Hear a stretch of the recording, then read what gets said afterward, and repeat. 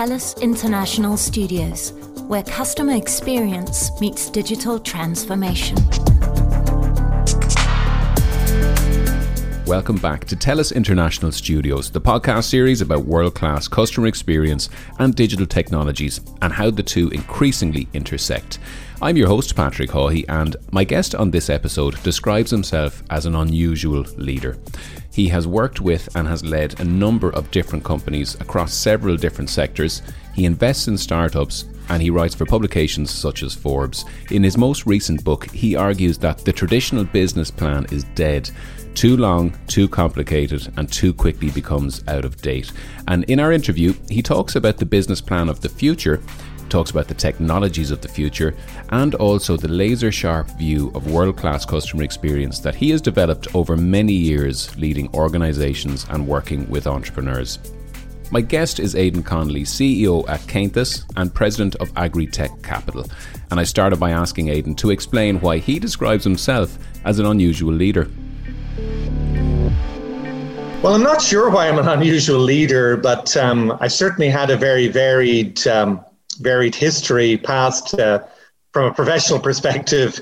I joined a company that started, as you know, very small at 24 million in turnover, an Irishman based in America, based in Kentucky.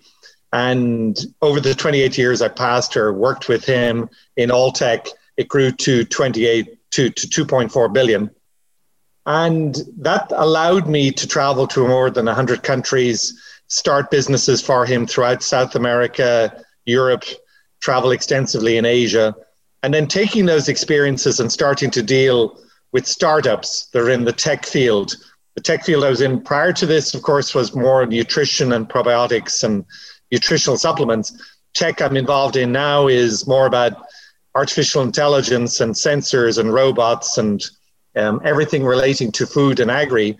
But it's the same principles for me, which is how do you explain what technology is? How do you market or sell that technology to a consumer that probably has never seen it before? How do you create teams of people with the enthusiasm to not just embrace the technology internally, but to become your advocates, your convincers, your missionaries for that technology outside of your organization? Because this is so key, and I probably, when I was reading up about some of the things we could talk about, it struck me that there's kind of some similarities to what I do, for example. So let's say I could have the best podcast series in the entire world, but ultimately it's just a few MP3 audio files sitting on my computer.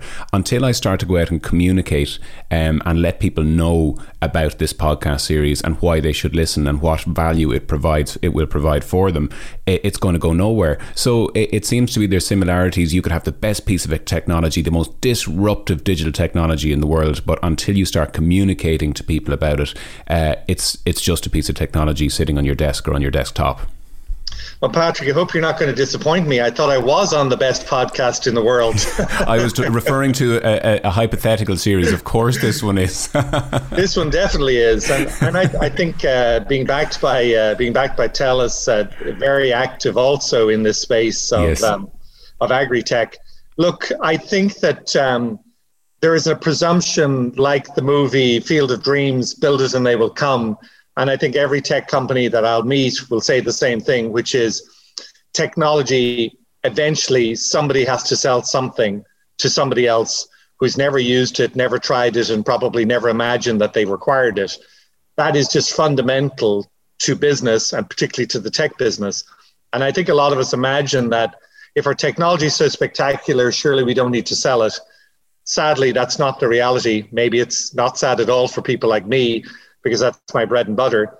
But it is about how do you communicate what you have in a way that allows people to understand it and then want to have it. And is this where we come to something you developed while in Alltech called the 5 C's of selling innovations? Yeah, I'm glad you said that. That I wrote about that recently on Forbes, on my column in Forbes. The 5 C's were really about how does somebody who's got a new idea distill it down to as little as possible and to be clear about how they're going to communicate on it. And it's very useful for selling. It's also useful for marketing. useful for obviously being in an elevator with somebody when you've got to tell them what you're doing. So the 5 C's for me, the first one is corporate. And I think a lot of people think, well, if I'm in a situation with my new tech, I need to tell them who I am, or I need to tell them about the technology. But actually, the company behind the technology is essential. And even if it's a startup, you need to learn to use a language that gives people confidence in who you are, that you're going to be around for the long term, and the technology that you're providing is something that you really understand and are going to back. So the first C for me is corporate. Might be a bit counterintuitive, but I think it's very important to sell your company first. The second C is clarity. How can you describe the product? If you think of the best technologies in the world, you can describe them in 2 words, 3 words. It's very easy to know what they are. You think about the iPod, you think about the iPhone, you think about ways in which when you put the word smart and phone together, everybody understands intrinsically what you're talking about, and it doesn't require sentences or paragraphs. Third one, consistency. I want to know that what I'm using, what I'm buying, what I'm going to stake my life on works on Monday, Tuesday, Wednesday, Thursday, Friday, Saturday, Sunday, Monday, not just on Monday, Wednesday, and Thursday.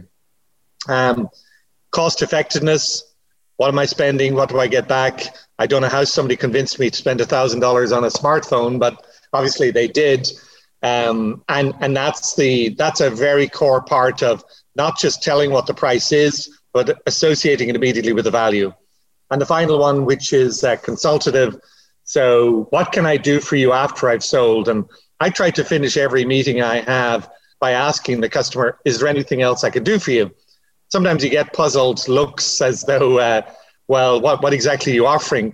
But it's amazing the sorts of answers they give you when they think, well, no, he's not just talking about some service or product, or not just talking about something that he has. He's talking about more globally, how can his business or he help my business?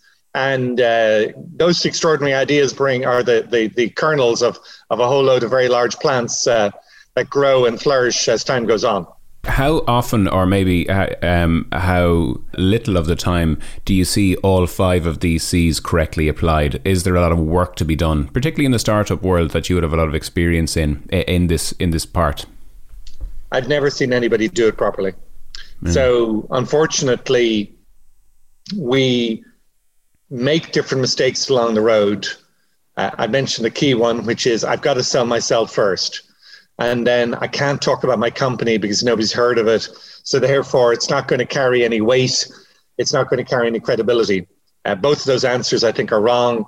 Yes, it's important the person knows who you are and believes in you, but just absolutely start by making sure you've got a foundation of the company. I think a lot of us, when we get to the technology, we're not used to explaining it succinctly. And I think pitch fests are good for this because they encourage you to think about the 2-3 words, but that should be the mantra all the time distilling down your message, your idea, what it is that you do that's unique, down to as few words as possible. And the rest of it follows in order as well. But yes, some people do 1 or 2. I've rarely seen anybody, unless they've been really taken through it and you've had the opportunity to talk about it, I've rarely seen anybody address all 5. And I think the one thing that people really do, like of the 5, perhaps one that would really jump out at people is what they call the mother test. Is just explaining in a nice simple sentence or 2. If your mother asked you what do you do in that company exactly, that you can do that. So do you have any advice for company founders about how to actually do that? Is there a strategy? Is there a process? Is there something they could be thinking about? I like your mother test. I think that's the one, and I've heard President Biden talking about that as well. Stop using big words. Would your mother know what you just said? Yeah. What does that word mean? And I think that we fall into that trap, particularly in the technology world. I hate acronyms. Of course, I love them when I know what they mean, but usually they're intended. I lived in Washington, D.C. for about 6 years, and every acronym was intended to separate the insiders from the outsiders. So again, not customer friendly. But I think the key piece is if you're capable of distilling or describing your idea in 2 words, think of how powerful that is.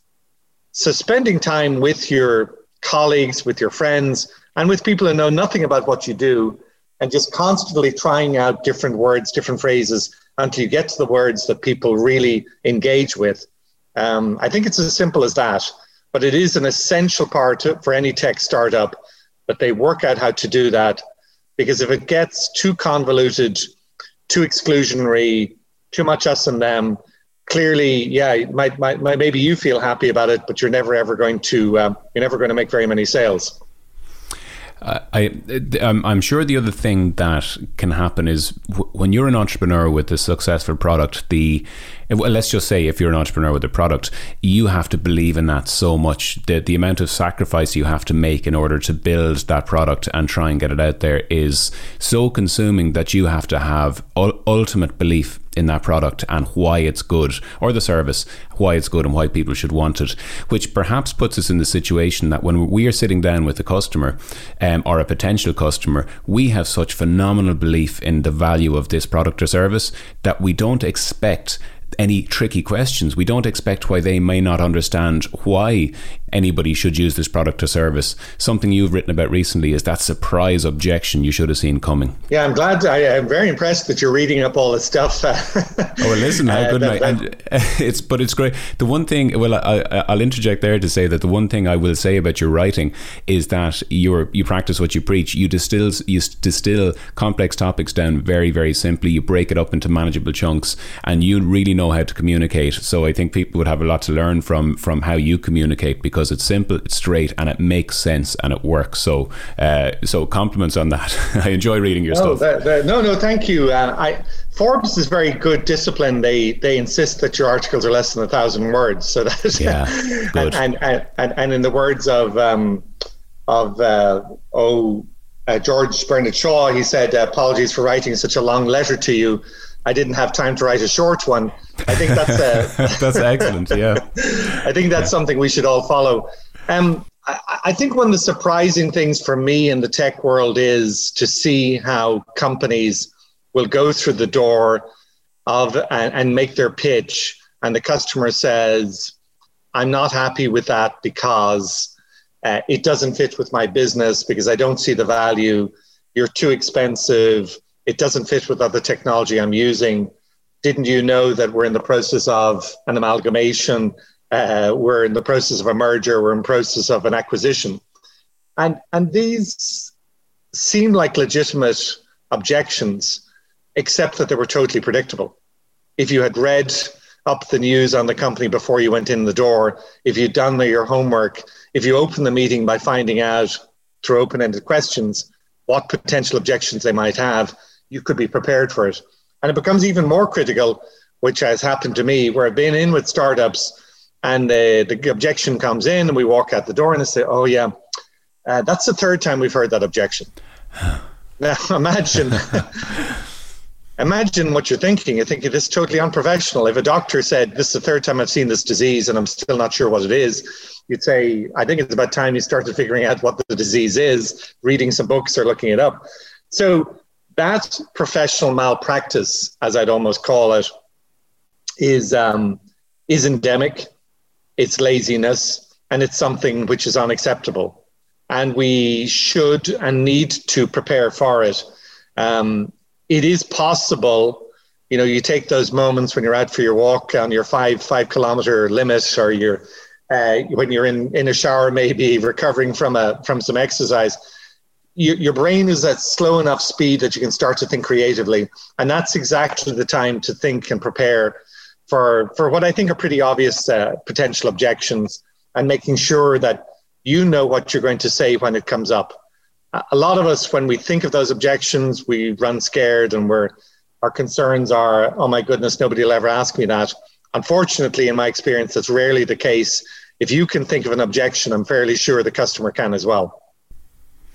And that also takes resilience and a bit of a thick skin, because we can get very sensitive about our babies, our products and services that we've spent so much time developing. So a thick skin, I would imagine, is paramount to these kind of meetings. Absolutely. And that's a great, great point. It is particularly hard for founders who have been part of the creative process, probably have come up with the idea, been part of the development of the technology, who have gone through the sweat and tears of getting it to market.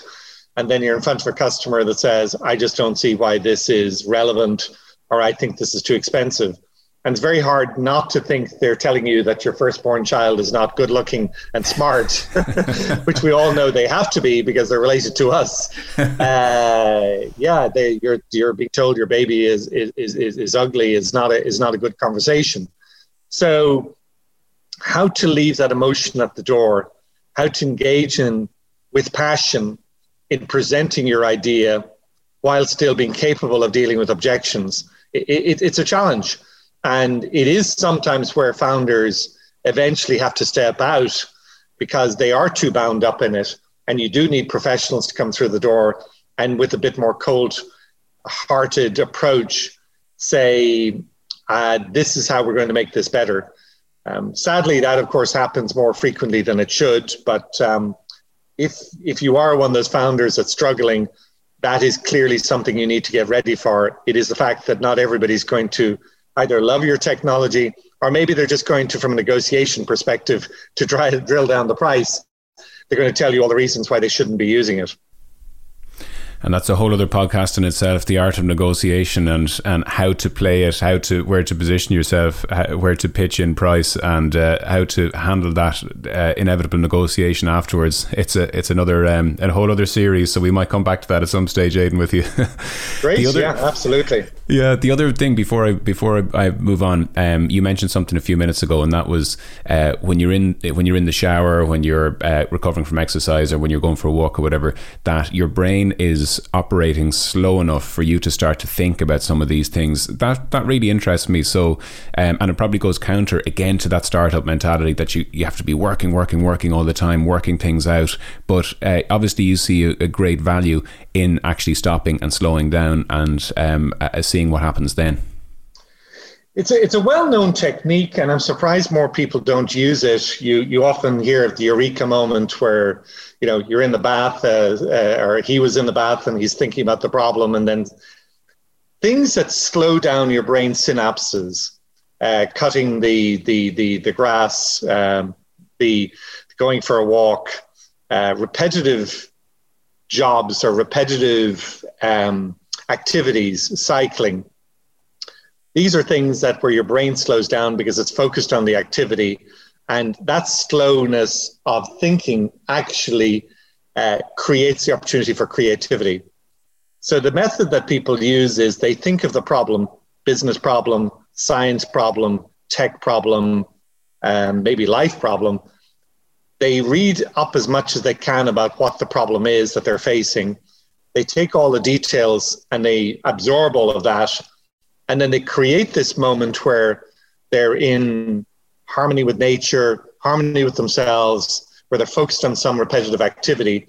So with the knowledge that you just gained from that 2 hours, let's say, preparation, and then the slowness of a walk that takes you maybe an hour, that is often where the best ideas come from.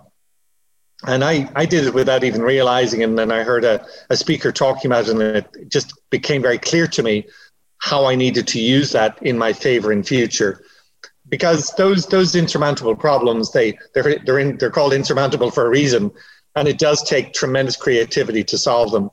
You look back at many of the great scientific discoveries of history, or even many of the great negotiations that have taken place from a political perspective. Quite often they take place in those settings where something else is distracting us, and where we can actually use our creative brain, versus when we're doing emails, phone calls, rushing around, trying to juggle lots of balls. No great ideas ever come out of that. It's fascinating stuff. Are these some of the things we've been talking about in the last little while? Are these some of the lessons we will read in your new book, 2143, Plan Your Explosive Business Growth? Exactly. So 2143 is a method I've been using for about 10 years. It's a very powerful method. And it doesn't produce doubling, tripling of business overnight in all cases, but it has. What it does do is take whatever your current trajectory is, whatever your growth plan is, and increase it dramatically. And it's been astonishing to me to see how even the 2143 run them with a variety of different tech companies in lots of different businesses. I've run it with traditional businesses like food businesses. I've run it with organizations such as educational organizations, organizations associated with governments, etc. And in all cases have gained tremendous results compared to where they were going and where we got to. So I think that the insight that it brings is that in every situation, by creating that brainstorming opportunity, you can achieve results that you wouldn't have achieved otherwise. And the 2143, somewhat counterintuitively, I know everybody says, well, shouldn't it be 1, 2, 3, 4, or isn't the order wrong? Why is it? So 1, 2, 3, 4 from me represented traditional planning, particularly business planning, which is where were we, number one, where are we now, number two, what road are we on, number three, and where are we going to get to, the destination, number four. And realizing that that was the wrong order, particularly for disruption, for transformative breakthroughs, for tech in particular, the realization that starting with the history is usually a waste of time. We all love talking about it, but it's usually, we're the star of the movie. We're usually the person, the actor in the middle of it, that we can write the history in a way that makes us ourselves look good, but doesn't really help us with today, and certainly doesn't help us with transformation. So I like to start off the planning process by focused on today, which is number two. I will cover in the planning process number one, which is where we came from, but only as it's relevant to where we're going, not a long story about long history about what the company did in the past, in the last 5, 10, 15 years or 10, 15 months in the case of a startup. Then I focus on not 3, what road are we on? I focus on 4, what destination do we want to get to? Because obviously what road we're on should be a function of where destination we want to get to, not the other way around. So very small changes with a process of doing this. Like some of the process of doing it I've discovered is how you engage the discussion. Even in a startup with 5, 6 people, I'll always start not with the founder. I will start with the most junior employee and say, can you tell me where we are today? And then I'll work through to the founder last. That's been fascinating for me because I found that once the founder speaks, everybody agrees. But if you can start with the most junior person, you're able to get a true insight into where the company is in the eyes of the most junior, the most recent person joining the company. That's really interesting, and I guess we spoke at the last time we spoke was at the start of the very first lockdown, almost a year ago, and obviously what we've witnessed in business ever since has just been phenomenal, for good, for better, and for worse. Is the need for the kind of different, creative, disruptive approach to business that you've just described, is the need for that now more pressing than ever, now that we find ourselves in a different landscape? I think so. Clearly, we're not going to solve today's problems using traditional thinking. Clearly, we've seen that the ability to pivot, to change, I think you and I last time talked about making lemonade out of lemons. Yeah. The ability to take what is a terrible situation and to find ways to profit, to prosper from it is something which a lot of people don't have. And it's not innate. Most of us, when we see a situation like that, we see the donut and we see the hole in the middle of the donut. Yeah. We say, who stole the middle of my donut? So it's really, really important, I think, to use methods like 2143 if this doesn't come naturally to you, to think about your business again. Obviously, when I wrote the book, it's about 100 pages. I wrote a book that I thought could be read between Dublin and London on an airplane, or well, maybe Dublin and Paris, but still, you get the idea. I didn't want to write a long book about a process that I think should be a quick process. But it is very, very critical in today's world. And we don't know what comes next. Obviously, we're always hanging on the words of the governments to see what rules will come in. But this is a pandemic, and there still might be a few more twists in the tail. So your ability to pivot your business to whatever the new reality is critical. Thank you for sharing your insights into business and communication and marketing and technology in the last little while. And if people would like to pick up a copy of 2143 Plan Your Explosive Business Growth, where could they find it? 2143plan.com. They can find it on Amazon, and it is available from the publisher as well. So that's the easiest place to find it. I'm on LinkedIn, of course, and I write a lot of my articles there. But Patrick, it's been a pleasure as always. And anybody that does want to reach out to me, I try to respond to as many messages as I can. And I think I'm pretty good about responding to them through LinkedIn or any other way. Aidan, thanks so much. Thank you. And thank you very much for joining us on this episode of TELUS International Studios. I hope you enjoyed the chat with Aidan. He really is a fascinating guy, and I encourage you to go out and buy his most recent book. It is so full of valuable nuggets in there. Please do hit the subscribe or follow button if you're enjoying the series so far, to help us share it with other people. We'll be back very soon with another episode in this series of TELUS International Studios, and I hope you can join us then.